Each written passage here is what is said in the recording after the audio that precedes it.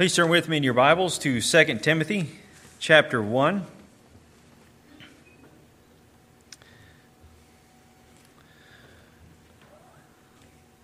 Richard and Jackie are actually on a boat trip, and so obviously he's not here this evening to continue our study through the book of Acts, which has been wonderful thus far. And so tonight, thinking about what would be something very encouraging for us, something strengthening for us to even go along with some of the things that Richard will be going over in the book of Acts that really establishes the believer's security in our Lord. And this passage here is one that really secures the believer. Secures the believer in the work of Christ, secures the believer in having confidence in the Lord, securing the believer in having assurance. Because as we see these things going on in the book of Acts with the apostles preaching and many being saved, we also see a number of things happening to the people of God as well in the midst of the gospel going forth. There are times in which we allow things going on in our own lives or even external sources to rob us of our joy in Christ, to cause us to doubt our relationship to the Lord, His goodness towards us, doubt our salvation altogether. And what we find here in this passage is you have the Apostle Paul in some very dire circumstances, and yet his faith was unwavering. His faith was firmly fixed, and there was no doubting. Now, within this epistle, you see the Apostle Paul, he's coming towards the end of his life, and you do see some aspects of Paul in the sense of his loneliness. He feels alone. People have deserted him. He's sitting in a dungeon. He's not around those whom he loves, ministering to those whom he loves, but he is able to pen these letters and still being able to minister. But even in these particular circumstances, and if we were in the same, by the way, we would be questioning many things. Perhaps we would be questioning things as John the Baptist did when he's in prison, when he sends word to Jesus saying, "Are you the one, or do we look for another? Because this doesn't seem to fit my view of how this was supposed to go." Paul doesn't have those particular doubts. He's fixed firmly. And Paul is writing to Timothy. Timothy, who is the pastor at the church of Ephesus, who is enduring a number of situations, not only externally from those that are in the church, but also internally. His own struggles within himself. And Paul's words here are a great source of strength. No doubt they were a great source of strength to Timothy, as I pray that they would be for us as well.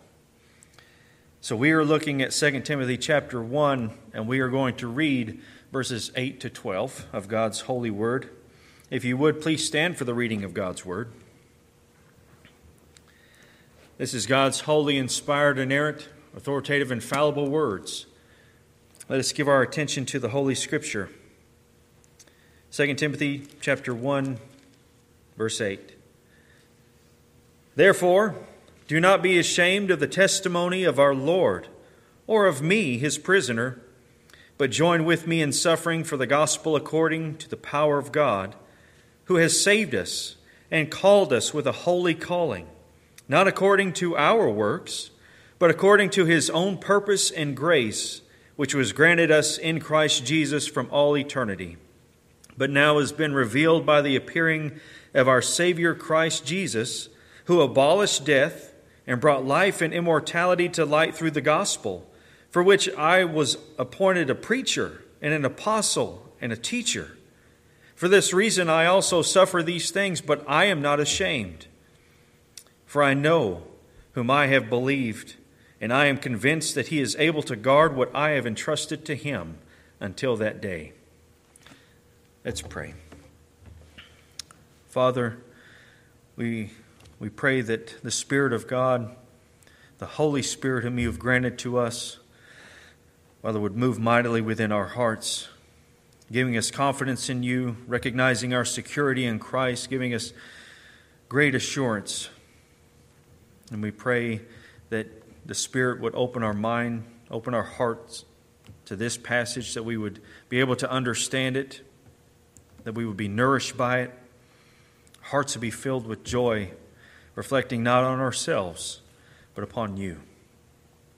Help us to remove any hindrance that we may have, that we would give ourselves over, Father, to listening to the Spirit of God as He preaches to us, as He feeds us.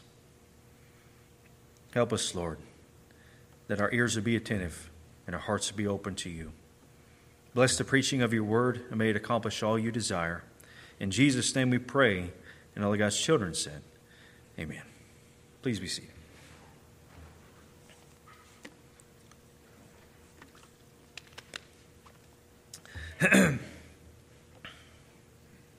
There's a number of things that we come to understand about Timothy from the first epistle that was sent to him. We have a little bit of understanding as he begins into this one here, perhaps of some of his struggles, some of the things that he is enduring. We know that Timothy is a young man. We know that Timothy is dealing with those in the church that teach perhaps myths and fables. He's having to contend with them, having to deal with that, perhaps leading others astray. We know that Timothy also suffers from frequent ailments. And this was said by the Apostle Paul in 1 Timothy chapter 5, verse 23. He says, "No longer drink water exclusively, but use a little wine for the sake of your stomach and your frequent ailments." So there are things that perhaps Timothy is enduring in his own life, perhaps struggles with his health maybe, struggles with outside influences trying to come into the church, lead others astray. And so you have the Apostle Paul, who is being persecuted by the Emperor Nero at this particular time. He's in jail, he's chained to a guard, and yet his concern is not for himself. His concern is not for his own situation and asking others to come to his aid. His concern is for Timothy. His concern is for the churches of God, that they would continue to flourish even in spite of his own circumstances. And considering his circumstances, here is one who is an apostle of Jesus Christ, who is sent from God to be the spokesperson for the Lord, or at least one of them. And here he is in jail. Now, usually what would happen if we were, and we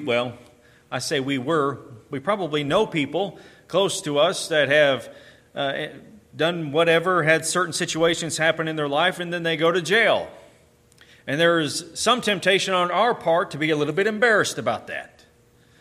Yeah, I have this particular family member, and they're in jail.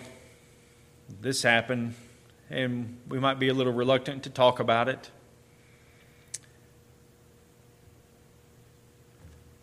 But the Apostle Paul is writing to Timothy and saying, don't be ashamed of the testimony of our Lord or of me. Let me remind you, Timothy. Let me remind you of what is happening. Let me remind you of the power of God. Let me take your eyes off of yourself and place them upon Christ, who is our peace and our hope. So Paul is enduring persecution. His concern is for Timothy. His concern is for the churches, that they continue to flourish, even in spite of the circumstances that they find themselves in, or of the internal struggles that they endure as well. So he says to Timothy, of course, introducing his letters as he usually does, he says in verse 3, "I thank God, whom I serve with a clear conscience, the way my forefathers did, as I constantly remember you in my prayers night and day."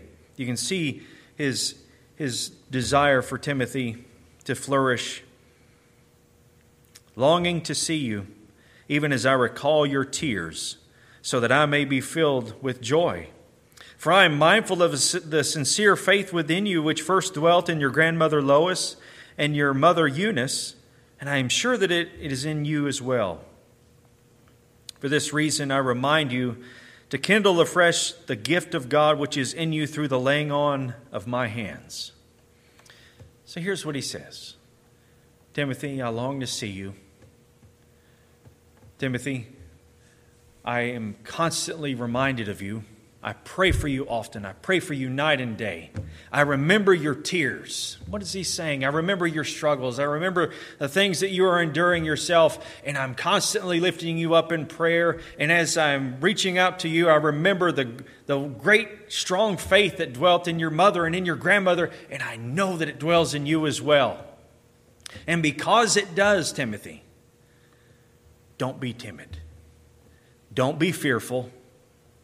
Don't be reluctant. Don't be embarrassed of any of this. Kindle afresh the gift of God which is in you.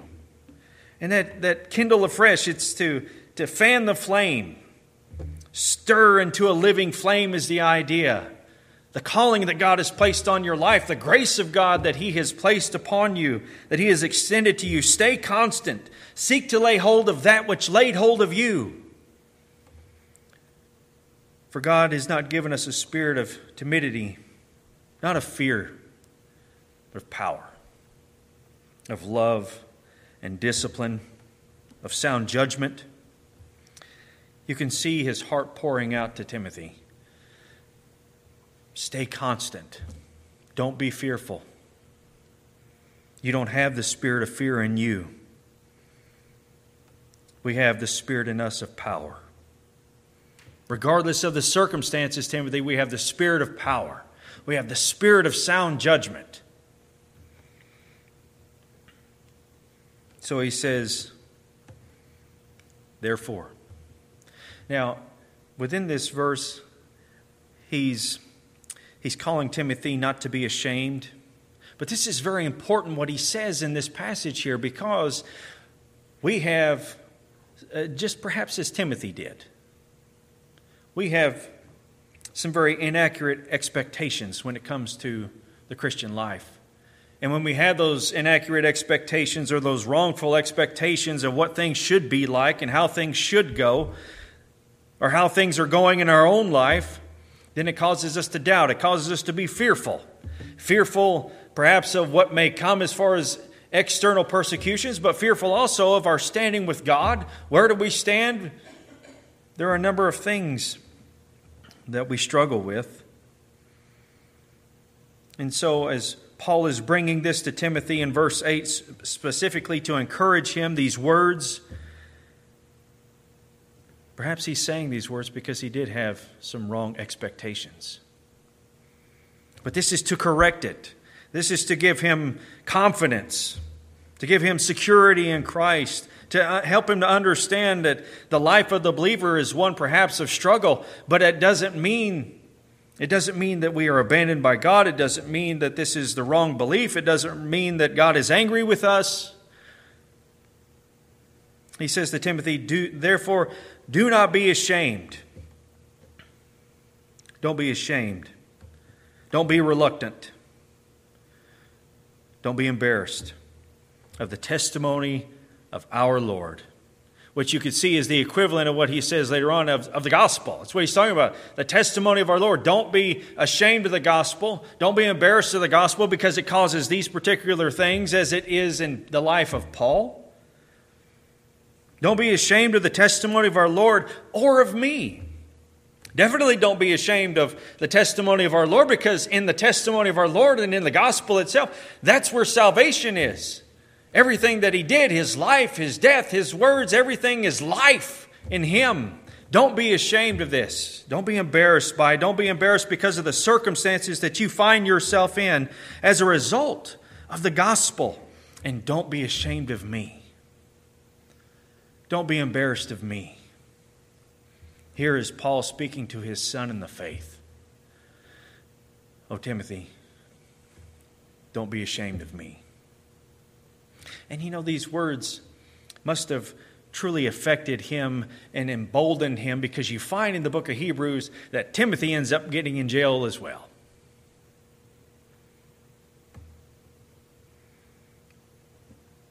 Notice what Paul says as he's bringing all this back to the mind of Timothy, of all these circumstances. Don't be ashamed of the testimony of our Lord, the gospel, because this is the power of God and the salvation for all who believe, as we read in Romans. Don't be ashamed of me, his prisoner. He doesn't say the prisoner of Nero. He doesn't say the prisoner of the Roman Empire. He's saying his prisoner. I am a prisoner of Jesus Christ. I am here because he has appointed it. So don't think that this is somehow thwarting the will of God. Don't be doubtful because of the circumstances that I'm in. This is in accordance with the will of God. I am his prisoner. I am here for the furtherance of the gospel.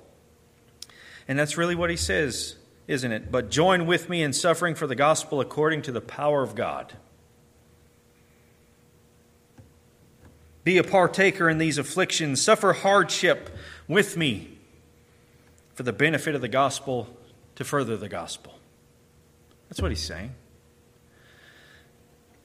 And you know, the most extraordinary thing as a demonstration of what Paul is saying, especially when you read Philippians, is that when you read Philippians, you're finding that the gospel is getting into Caesar's household. How does that happen? Because he's in a dungeon and he's chained to a guard. What do you think he's doing? He's preaching the gospel to the guard. The guard can't go anywhere. He's chained to Paul. But what's happening? The gospel is going forth even into Caesar's household. I am the prisoner of Christ, he says. Don't be ashamed. This is purposeful in the plan of God. Join with me in suffering in order to further the gospel. And that is so vital to understand that even the circumstances that Paul is in, that he is encouraging Timothy with, he is saying, this is all by the predetermined plan of God. This is according to his sovereign will, because it is in the suffering of his people, or in the afflictions of his people, in the sufferings of external sources, internal struggles, whatever, that the gospel is furthered. Now, how can that be? We have very wrong expectations here of what things should be like when it comes to the Christian life. We see this often. People have expectations that are just unbiblical, have no grounding within the Scripture whatsoever. If I believe upon Christ, everything's going to be great. Well, you're standing with God. Absolutely. Does that mean that your life is going to go the way that you want it? No. Does that mean you're going to stop struggling with sin? No. But God is going to use your struggles internally in yourself to drive you further to Christ. And He's going to use the things that you endure that people see, and perhaps even to affect them, that they would turn to Christ too.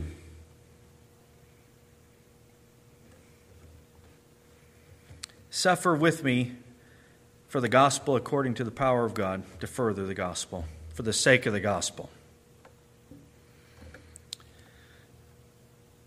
You know, with the people of God nowadays, at least in our own nation, and we've said this a number of times, you hear it a number of times, we really don't understand what real persecution is. And the reason why we don't is because of the people that came before us.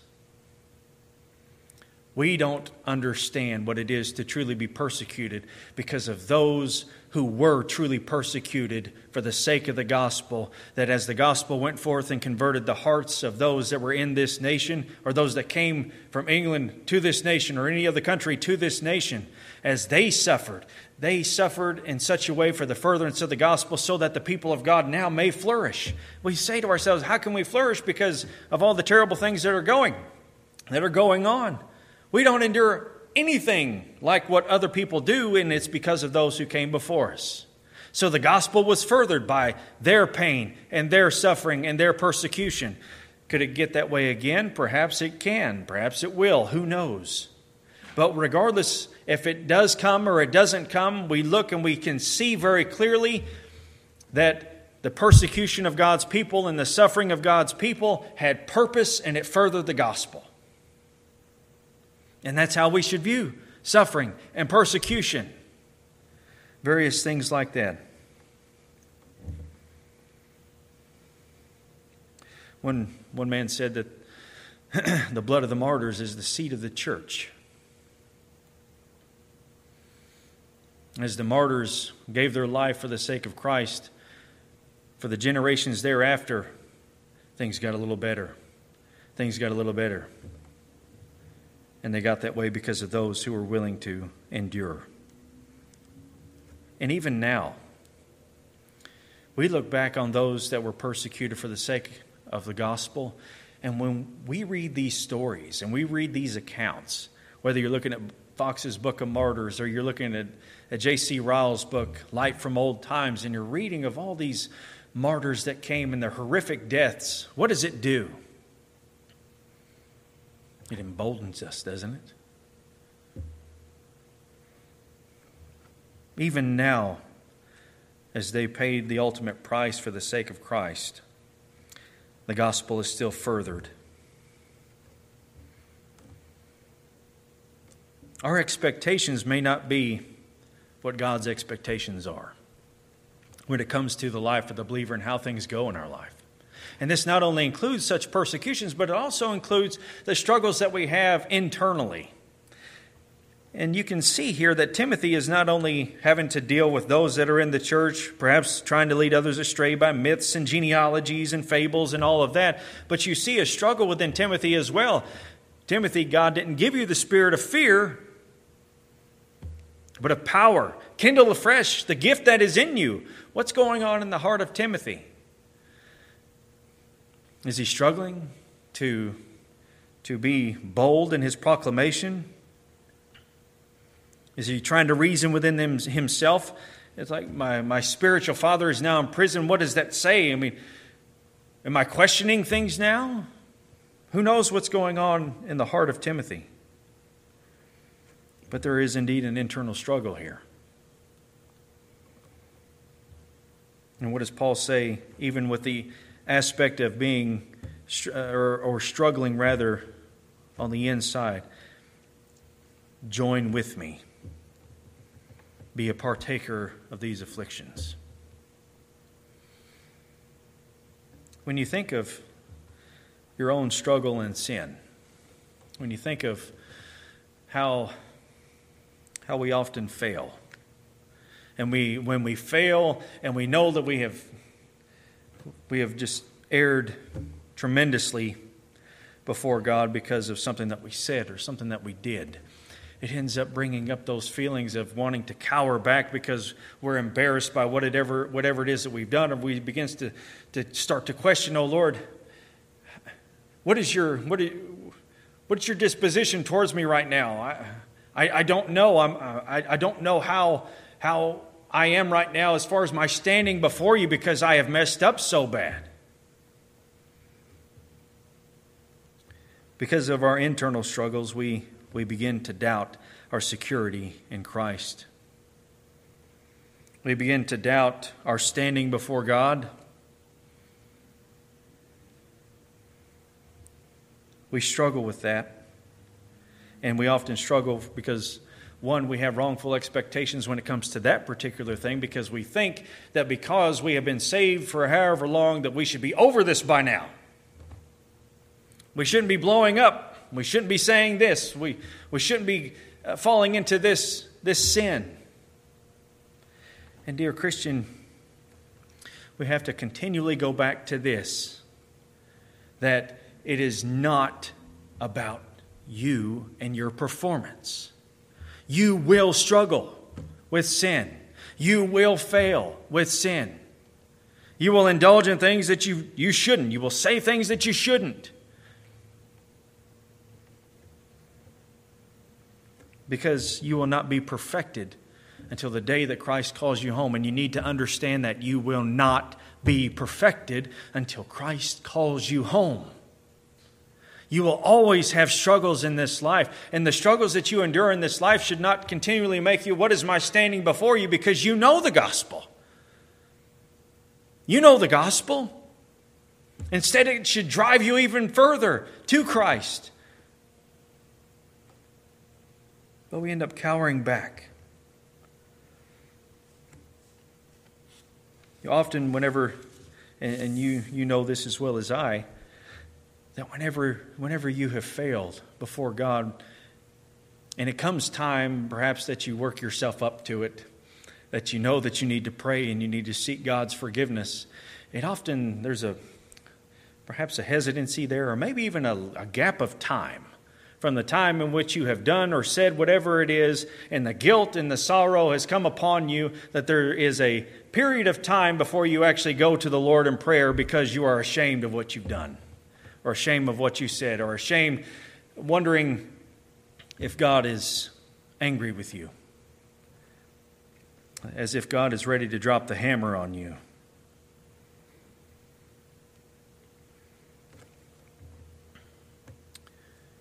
But if we can just begin to reason within ourselves and reflect upon the character of God that was shown to us in Christ, if we can just remember this, then it will drive us further to Christ. We'll get more into that in just a moment, but so Timothy perhaps has some expectations of maybe his Christian life, maybe his calling, maybe his abilities that was granted by the Lord, as if things would be different, things should be a different way.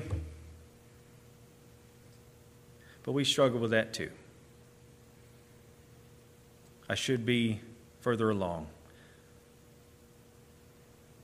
I shouldn't be dealing with this.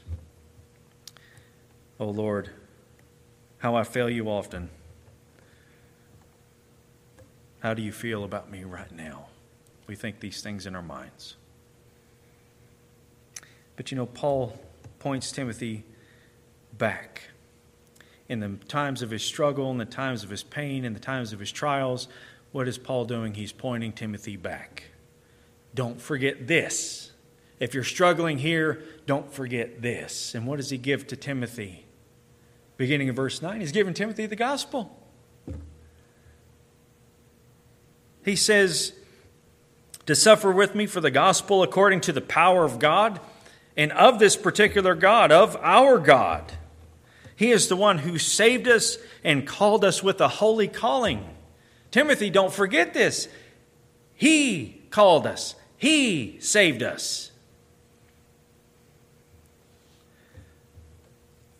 This relationship was initiated not by you, but by Him.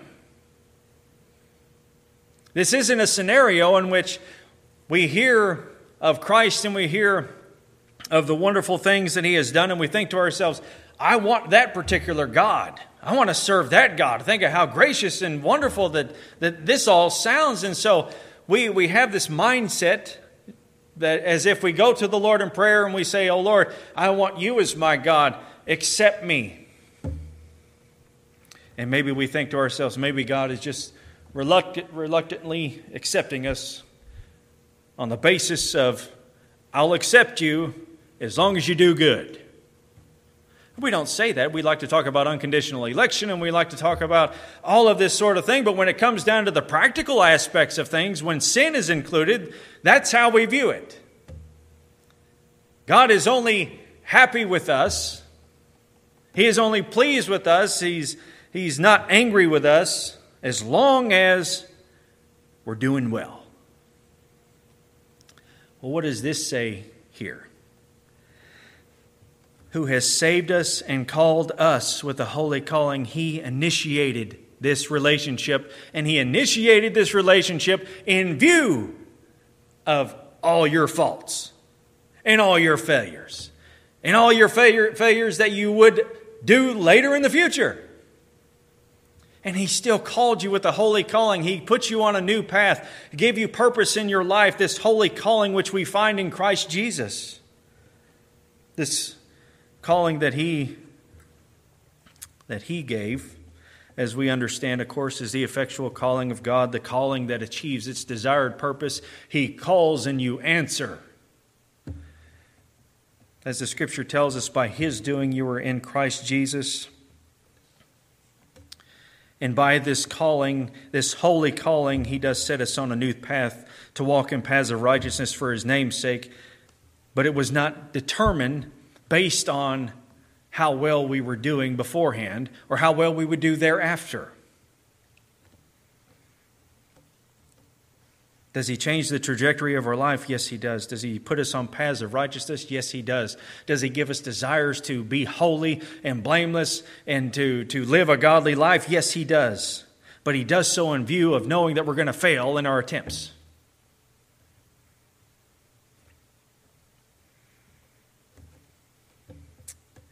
You know, when you read Ephesians chapter 1, verse 4, which we all like to run to when we're debating Arminians or whatever, and we talk about how He chose us in Him before the foundation of the world, that we would be holy and blameless before Him. So what's the implication of that? You were not holy and blameless before Him. You were dead in your trespasses and sin, by nature children of wrath, even as the rest. But God, being rich in mercy, with His great love with which He loved us, made you alive together with Christ. By grace you have been saved. He saved you in spite of you. He saved you knowing all the things that you would do.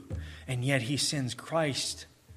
He sends Christ, His perfect, sinless Son, the Holy One, in order to die for your sins past, present, and future.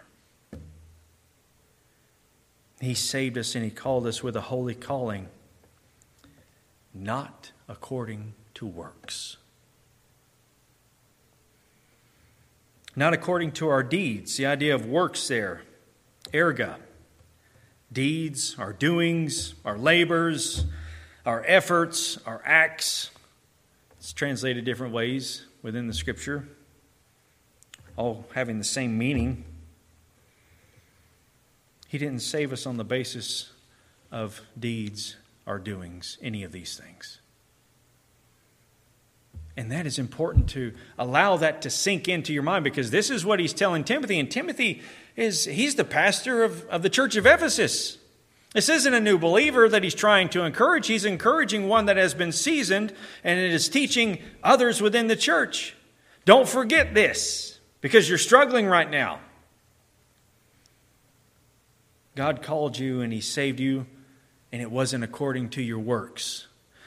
You're failing at your works. Perhaps you're cowering back because of things that are going on in the church. You're having doubts within yourself and your abilities and all of this sort of thing. But Timothy, it's not according to your works that He saved you.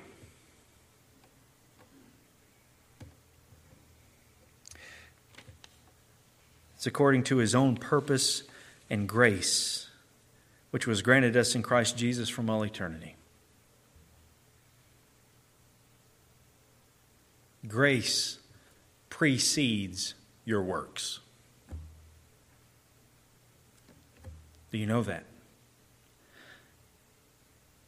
Grace precedes your works.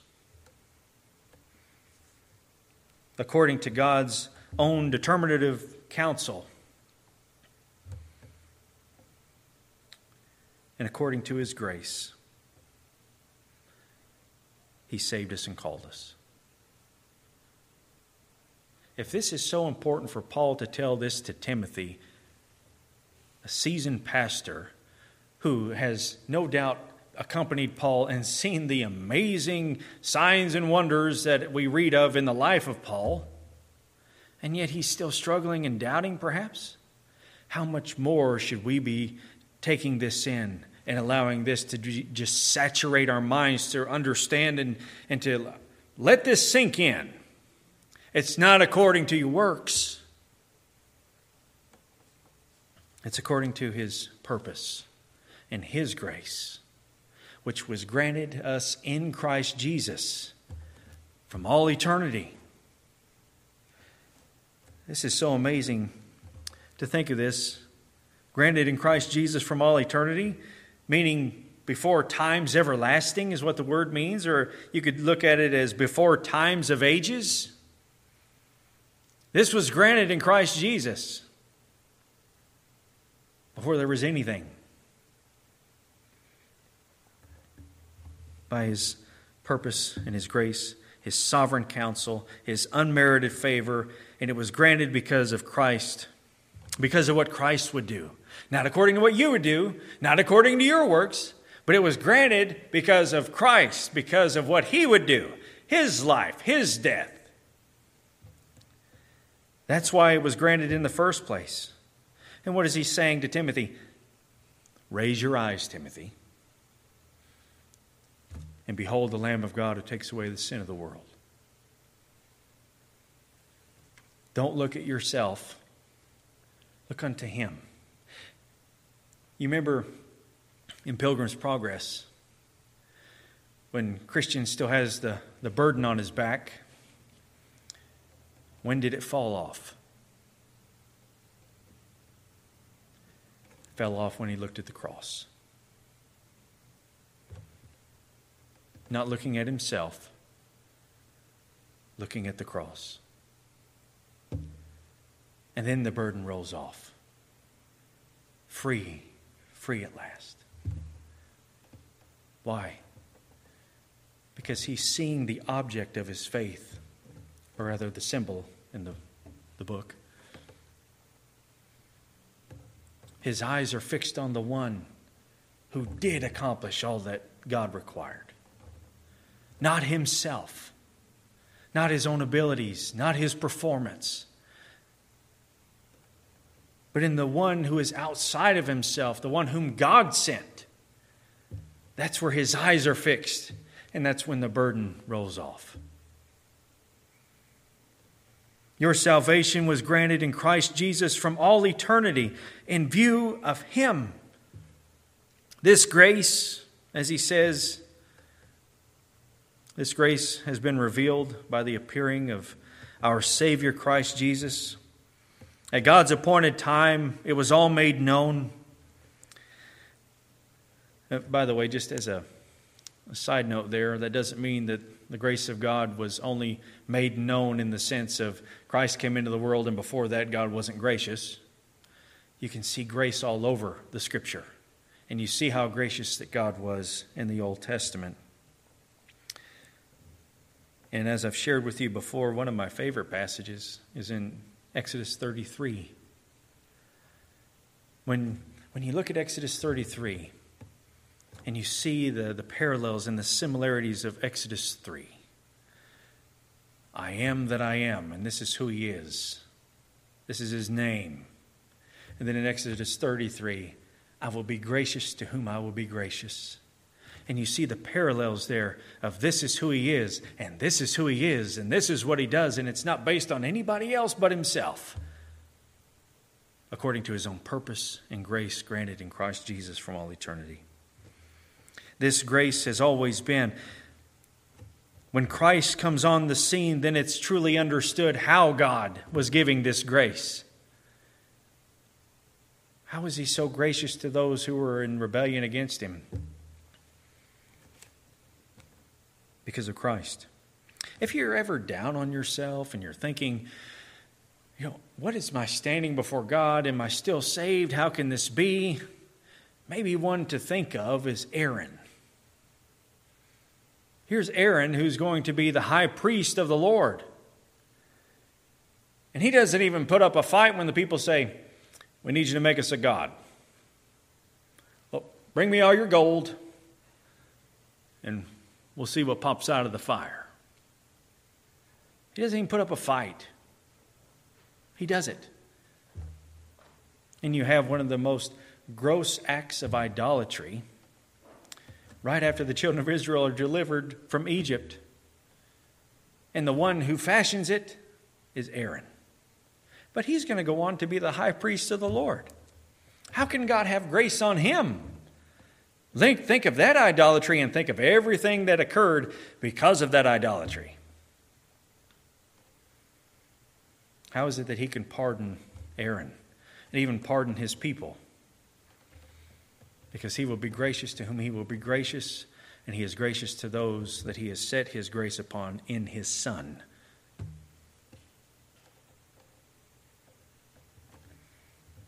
This grace was revealed by the appearing of our Savior, Christ Jesus. And it was He who abolished death and brings life. How did He abolish death? Because He took the wrath of God upon Himself for all those works that you're not doing. All those things that you should be doing that you're not. All the failures that you have had. All the things that you have said and the deeds that you have done. He paid the penalty. And because He paid the penalty and He satisfies God's justice against you, which we understand is what the unbeliever will experience in hell, which is called the second death. He tasted death not only physically but spiritually in the sense of God's wrath being poured out upon him. So for the believer, He abolishes death. There is no condemnation for those that are in Christ Jesus. He brings life. He brings spiritual life. He brings immortality through the light of the gospel.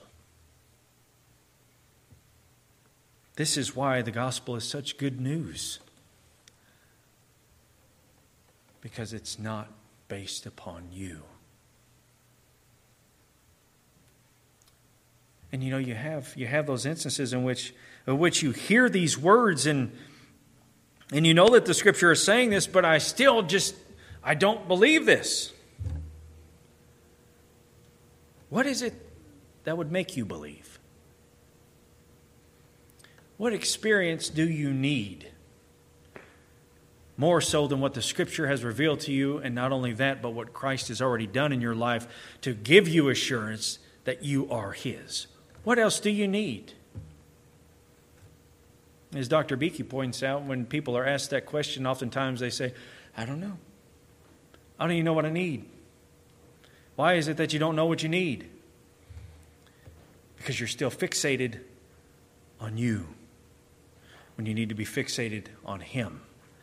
That's your hope and your peace and your security and your confidence and your assurance. Him. I don't have to experience anything because it's not about my experience which gives me assurance.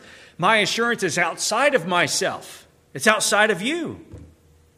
My assurance is in Him. He's the object. The object of faith is Christ. The object of faith isn't works. The object of faith isn't labor. The object of faith is not performance. The object of faith is a person. The one and only person, which is the glorious Son of God. That's where faith lies, in Him. That's why you must lift your eyes. Lift your eyes to Christ and behold your God. He brings light through the gospel. He brings immortality. He brings life. Paul says that this was the reason he was appointed, to give this message, to not only herald the message, to be the preacher, to be sent by God as an apostle, to be one who is representative of Christ, giving the message of God, to teach what the Scripture is saying concerning Him. This is the reason why Paul suffers these things, because of this glorious message. But there he says, but I'm not ashamed. I'm not ashamed because I know all these things are true. I'm not ashamed of this message because this message brings life. I'm not ashamed of my chains because this message brings immortality. It brings peace with God. It brings hope. Now you think of this. This is why he suffers. He's not ashamed. How can he be so confident? There's no doubting here. He's very firm here. Again, he's in prison, chained to a guard. Probably the conditions of the prison are very dire.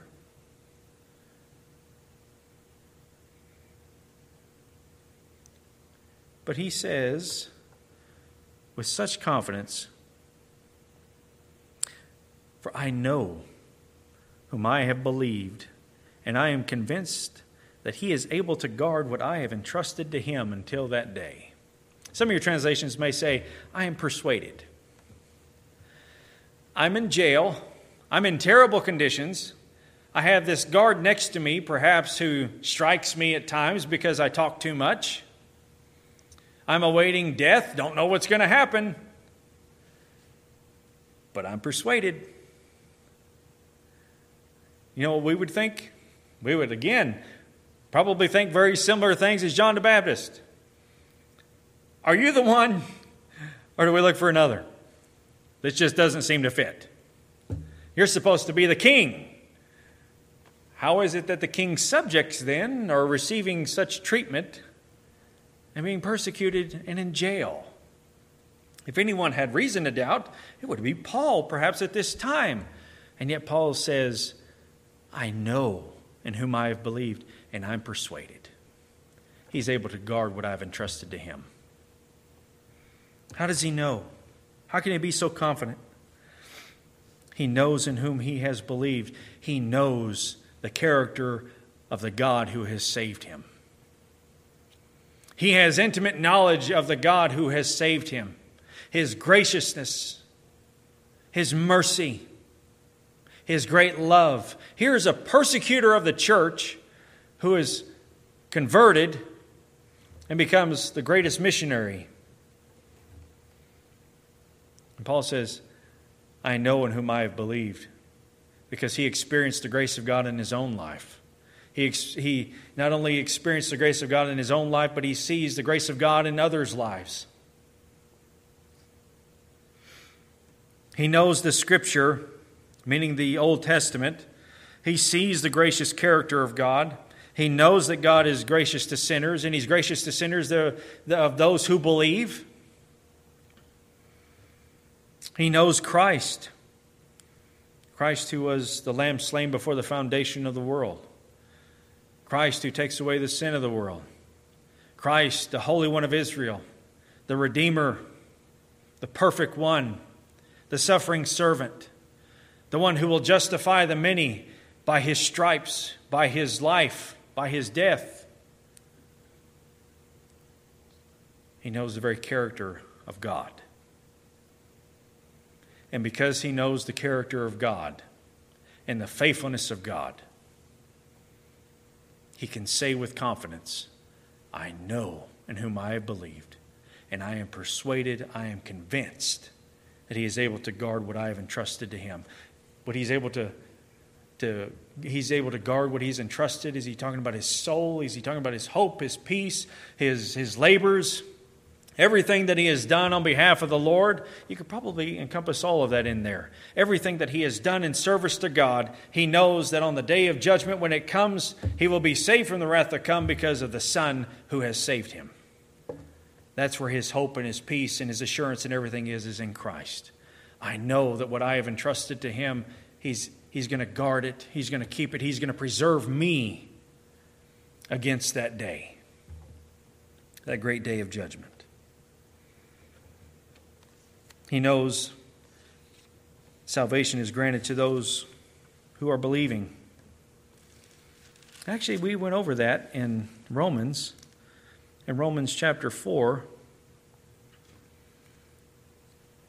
verse 4, he says, Now to the one who works, his wage is not credited as a favor, but as what is due. But to the one who does not work, but believes in him who justifies the ungodly, his faith is credited as righteousness. And then he goes on to say these wonderful words in Romans chapter 8. What shall we say to these things? If God is for us, who is against us?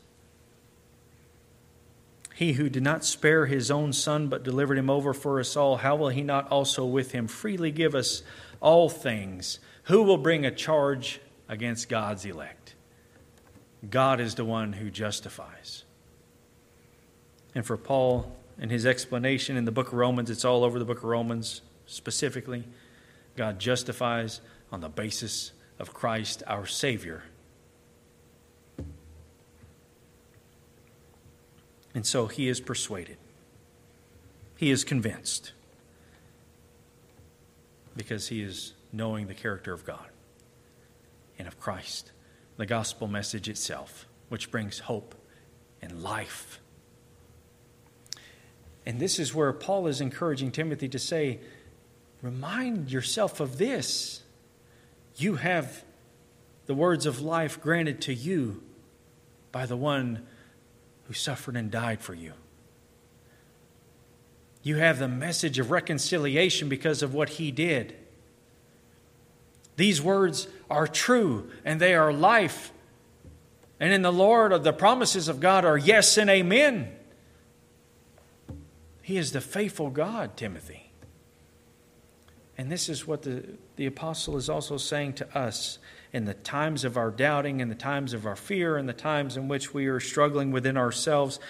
Oh Lord, how can you love me because of this? Oh Lord, doesn't seem to be going well in my life. Are you angry with me? When we have any of those doubts, we're reminded of the gospel. We're reminded of these truths.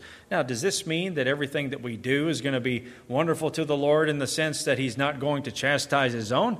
We know very clearly from Scripture that when we fall into sin, that the Lord chastises those whom He loves. And it's for the purpose of bearing that fruit of righteousness, as the writer of Hebrews says. So as we're looking at this, just to sum up a few things here, Paul is telling Timothy to raise his eyes and look to Christ. Consider the message that he has, the message of life, and don't be fearful, but boldly proclaim it, and proclaim it with confidence. To remember that grace precedes your works. Your works are not the basis of grace. Grace precedes your works. And speaking of works, when you think about the qualities of believers, if you can just reflect upon what God has done for you in your own life, of how He has brought you from the time of your conversion until now, can you look back and you can see and to know that God has worked in you and has changed you? What are some of the things that we read in Scripture concerning the quality of believers or the characteristics of believers? Well, one is they love the brethren, right? That they love the people of God, that they love the Word of God, even though they struggle with sin and even though they fall into sin, and yet their desire is to serve the Lord faithfully. And that's why they get so down on themselves, because I want to do this, and yet I find myself doing this. That's a characteristic of a believer. Do you know what it is to be poor in spirit? To be just totally spiritually bankrupt, having nothing to offer the Lord. And yet your desire is for Him, oh Lord, that your grace be upon me because of Christ. I have nothing, but He's everything. Do you know what it is to hunger and thirst for righteousness? Have you experienced that in your life? Again, there's a difference between someone who struggles with sin and yet desires to do what is right, and the one who just freely indulges in sin and cares nothing for doing what is right. There is a big difference there. For those that hunger and thirst after righteousness, they long for that day in which they will be made whole and no longer struggling with sin. Because the very thing they want to do, they don't do. They find themselves doing the very thing that is sinful and wicked.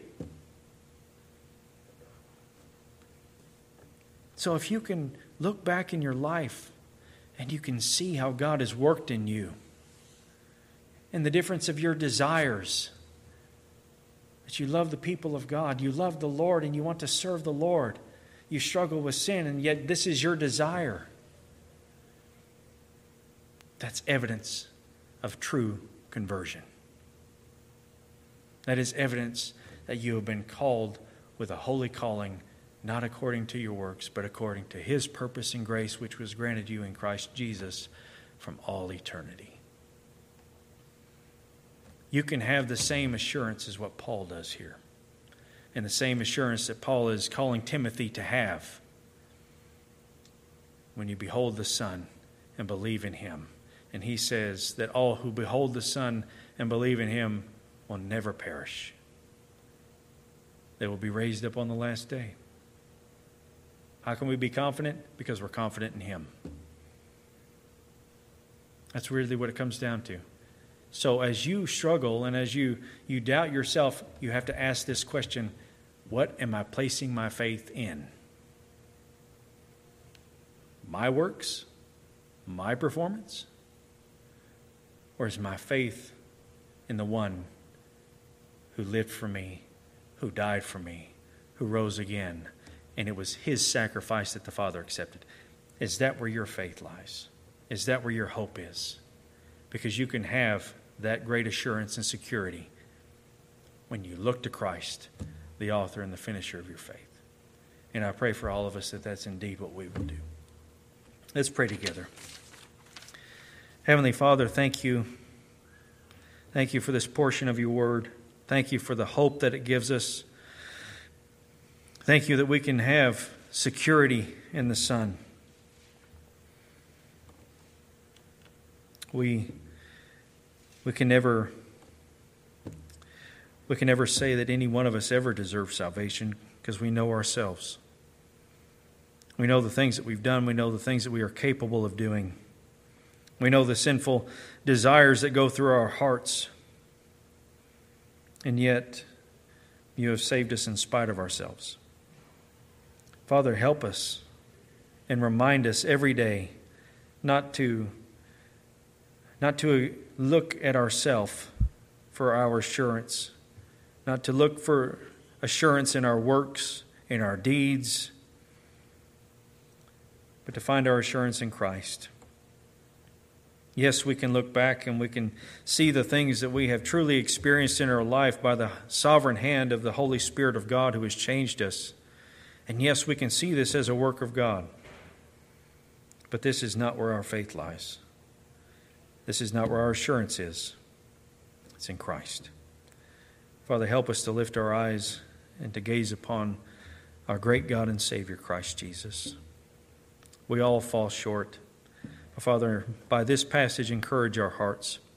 Help us to be steadfast and immovable in this grace in which we stand. We love you because you first loved us. In Jesus' name we pray, and all of God's children said, amen. Thank you for your attention, and you are dismissed.